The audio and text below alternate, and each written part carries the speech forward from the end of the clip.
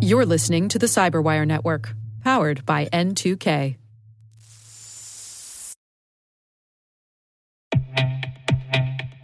With over 8,000 threat hunters analyzing over 65 trillion signals daily, Microsoft works tirelessly with the federal government to keep our nation's data secure.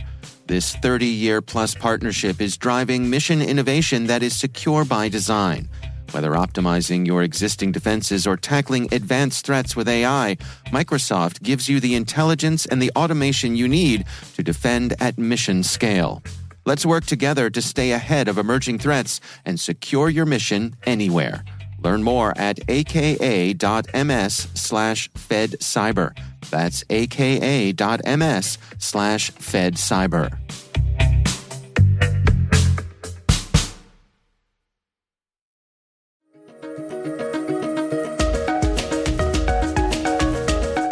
Hello, everyone, and welcome to the CyberWire's Research Saturday. I'm Dave Bittner, and this is our weekly conversation with researchers and analysts tracking down threats and vulnerabilities, solving some of the hard problems of protecting ourselves in a rapidly evolving cyberspace.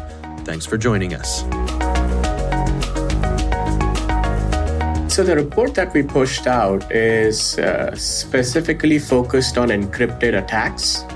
And these are attacks that leverage SSL TLS connection to basically hide from legacy security controls that are not able to open those TLS connections. That's Deepan Desai. He's CISO and VP of Security Research and Operations at Zscaler. He shares the research he and his team have been conducting on ransomware, specifically the Ryuk strain.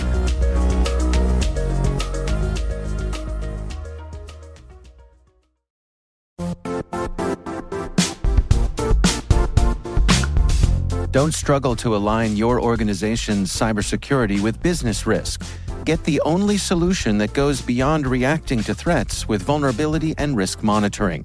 You need the next evolution of MDR, and only Critical Start delivers it. Critical Start doesn't just monitor and respond to threats. They put you in control by detecting suspicious activities, quickly responding to contain threats, and identifying your most critical assets and protecting them against vulnerabilities and exposures. With continuous visibility, expert guidance, and measurable risk reduction, Critical Start has redefined what it means to manage cyber risk. Demonstrate provable security maturity to your leadership while positioning your program to achieve the greatest risk reduction per dollar spent. Stop fearing risk and start managing it with Critical Start. Visit criticalstart.com and request a demo today. That's criticalstart.com.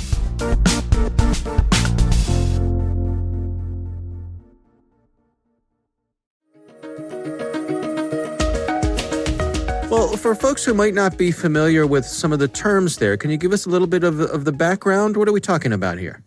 So SSL TLS is basically transport layer secure protocol that allows you to encrypt the data that flows between the client and the server. And the easiest way you can spot that is by looking for the HTTPS in the URL. And there should be a padlock sign appearing on the left as well. That kind of indicates that the connection that you're making to the destination is over TLS. I see. Well, let's go through the report together. I mean, what were some of the key findings that you had? So one of the key findings is we looked at all the traffic that flows through Zscaler Cloud, and over 80% of all internet-bound traffic is now encrypted. That means all of these traffic is leveraging HTTPS, right? And one of the alarming number that we saw was 6.6 billion threats were blocked in the first 9 months of 2020. And these were threats that were being delivered over HTTPS. So if you don't open those TLS connections, then and the right term is if you don't perform SSL inspection, you will basically be blind to any of those bad payloads, malicious scripts that are flowing in those HTTPS connections. right? So the fact that a lot of the Zscaler customers are opening those TLS connections and allowing us to inspect the payloads and traffic meant we were able to identify and block 6.6 billion threats over encrypted channel. Wow. Well, can you give us a little bit of insight here as to how exactly that happens? Because I think, we understand that the point of encrypted traffic is to keep out prying eyes. So how do you have encrypted traffic but also have the ability to inspect it? So the way it works is you need a proxy-based architecture where you terminate the connection at the proxy, and then the proxy makes a connection on your behalf to the destination, right? And the standard TLS certificate handshake and all of that will happen between the client and the proxy and the destination. This will allow us to basically inspect all the payloads as well as the content that's flowing through the HTTPS.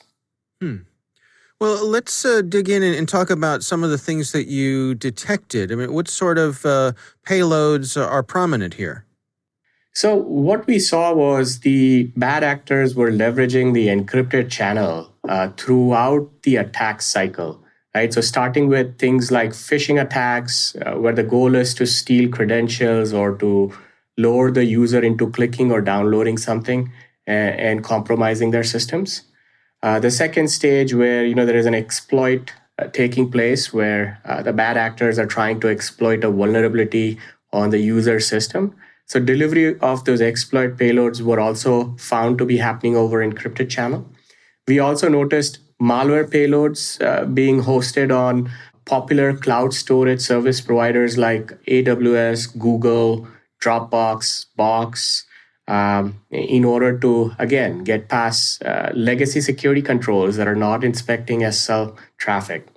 And then finally, once the infection happens, we also noticed several malware families that were leveraging the encrypted channel to perform CNC, command and control activity. And this is also used to exfiltrate data from the compromised systems. Now, who are they targeting here? What sort of organizations are being hit the most? Great question. So we did look at the industry verticals, and that was one of the key findings as well. Like 1.6 billion encrypted threats were targeting healthcare, right? And we were all thinking that, because of the pandemic situation, healthcare will not be targeted as much. But again, that was the number one target. In fact, the healthcare portion represented, I believe, 26% of overall encrypted attacks that were seen in the first 9 months of 2020. I would say the top 3 brands that we saw, number one was Microsoft, where all the web properties like Office 365, SharePoint, OneDrive were being targeted in the phishing attacks. We also saw several instances of tech support scams where the bad guys will show a pop-up to the victims saying that their machine is infected or it has a problem, and they need to pay Microsoft tech support, which is obviously a scam, in order to repair the error. And then the third brand that we saw was PayPal, right? So it's spread across both corporate services as well as consumer side services. And the goal is to get access to the user credentials. It's interesting to me that, as you pointed out at the top of our conversation, with the vast majority of the traffic that you all are tracking here, using SSL or TLS encryption. It's the norm now. There's nothing exotic about it, and so it's just an everyday part of doing business. Exactly. So HTTPS is important. It does make it difficult, like you said, for prying eyes who are trying to, spy on your internet activity. But again, that is also becoming a blind spot for many of the large enterprises because the bad guys are also leveraging the same channel to serve malicious content. Now, one of the other things that you point out in your research here is that the attackers are taking advantage of people's trust in well-known brands. Yes. So that is a part where what they would do is, first is they will clone a page that looks very similar to one of the brand that they're targeting. So think of things like Office 365 login page. And so if the bad guys are after your corporate user credentials for Office 365, they will spin up a page, put it behind TLS, make that page look identical to the Office 365 login page, and they will try to phish your end users for their corporate credentials. Let's talk about ransomware. How prevalent was that in what you were looking into here?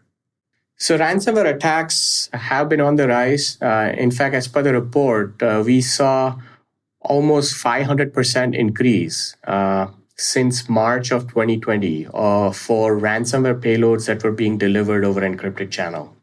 Wow. And what are some of the variants? Are there any that rise to the top? Are there any that are more prevalent than others? So we saw several ransomware families, and I'll cover one of the trends that is becoming increasingly popular on the ransomware families, especially this year. And that is many of these families, in addition to encrypting the data on the endpoints, they've also started exfiltrating sensitive documents, sensitive information from the victim environment. And the reason they do this is even if the organization has a good data backup hygiene and they are able to recover from a ransomware attack just by restoring their data, they will still threaten them to leak the stolen information if the organization doesn't pay the ransom. Right, so that's a trend that we're seeing in almost more than a dozen prevalent ransomware families.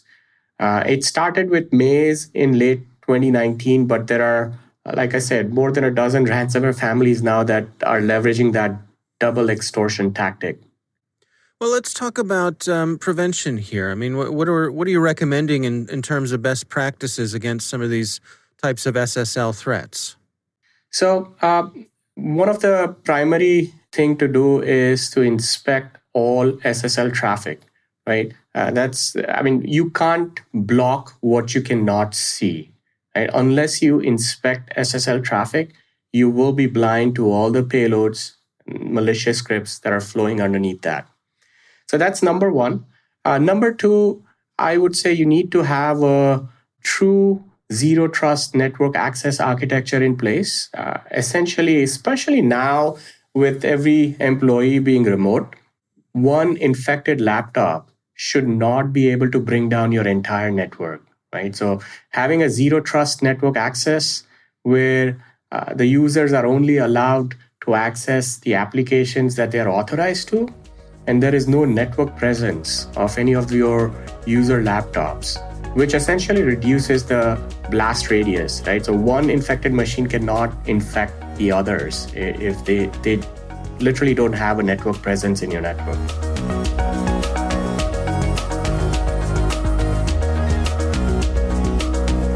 Our thanks to Deepan Desai from Zscaler for joining us. You can find out more about their research on the Ryuk strain of ransomware on their website. And now a word from our sponsor, SpyCloud, the leader in operationalizing cybercrime analytics. Traditional threat intelligence is a thing of the past. Cyber criminals are stealing vast amounts of credentials, session cookies, and financial data every day, and it's hard to keep up. SpyCloud is the trusted partner businesses turn to fully understand their darknet exposure risk and neutralize threats before it's too late. SpyCloud alerts your organization as soon as an employee or customer's data appears on the darknet, so you can act faster than bad actors to prevent cyber attacks like ransomware, session hijacking, account takeover, and online fraud. With insights from the industry's largest repository of recaptured data, protect the digital identities and systems most important to your business. Get your free corporate darknet exposure report at spycloud.com/cyberwire and see what information criminals have in their hands today. That's spycloud.com/cyberwire. The CyberWire Research Saturday is proudly produced in Maryland out of the startup studios of Data Tribe, where they're co-building the next generation of cybersecurity teams and technologies. Our amazing CyberWire team is Elliot Peltzman, Puru Prakash, Stefan Vaziri, Kelsey Bond, Tim Nodar, Joe Kerrigan, Carol Terrio, Ben Yellen, Nick Valecki, Gina Johnson, Bennett Moe, Chris Russell, John Petrick, Jennifer Iben, Rick Howard, Peter Kilpie, and I'm Dave Bittner. Thanks for listening.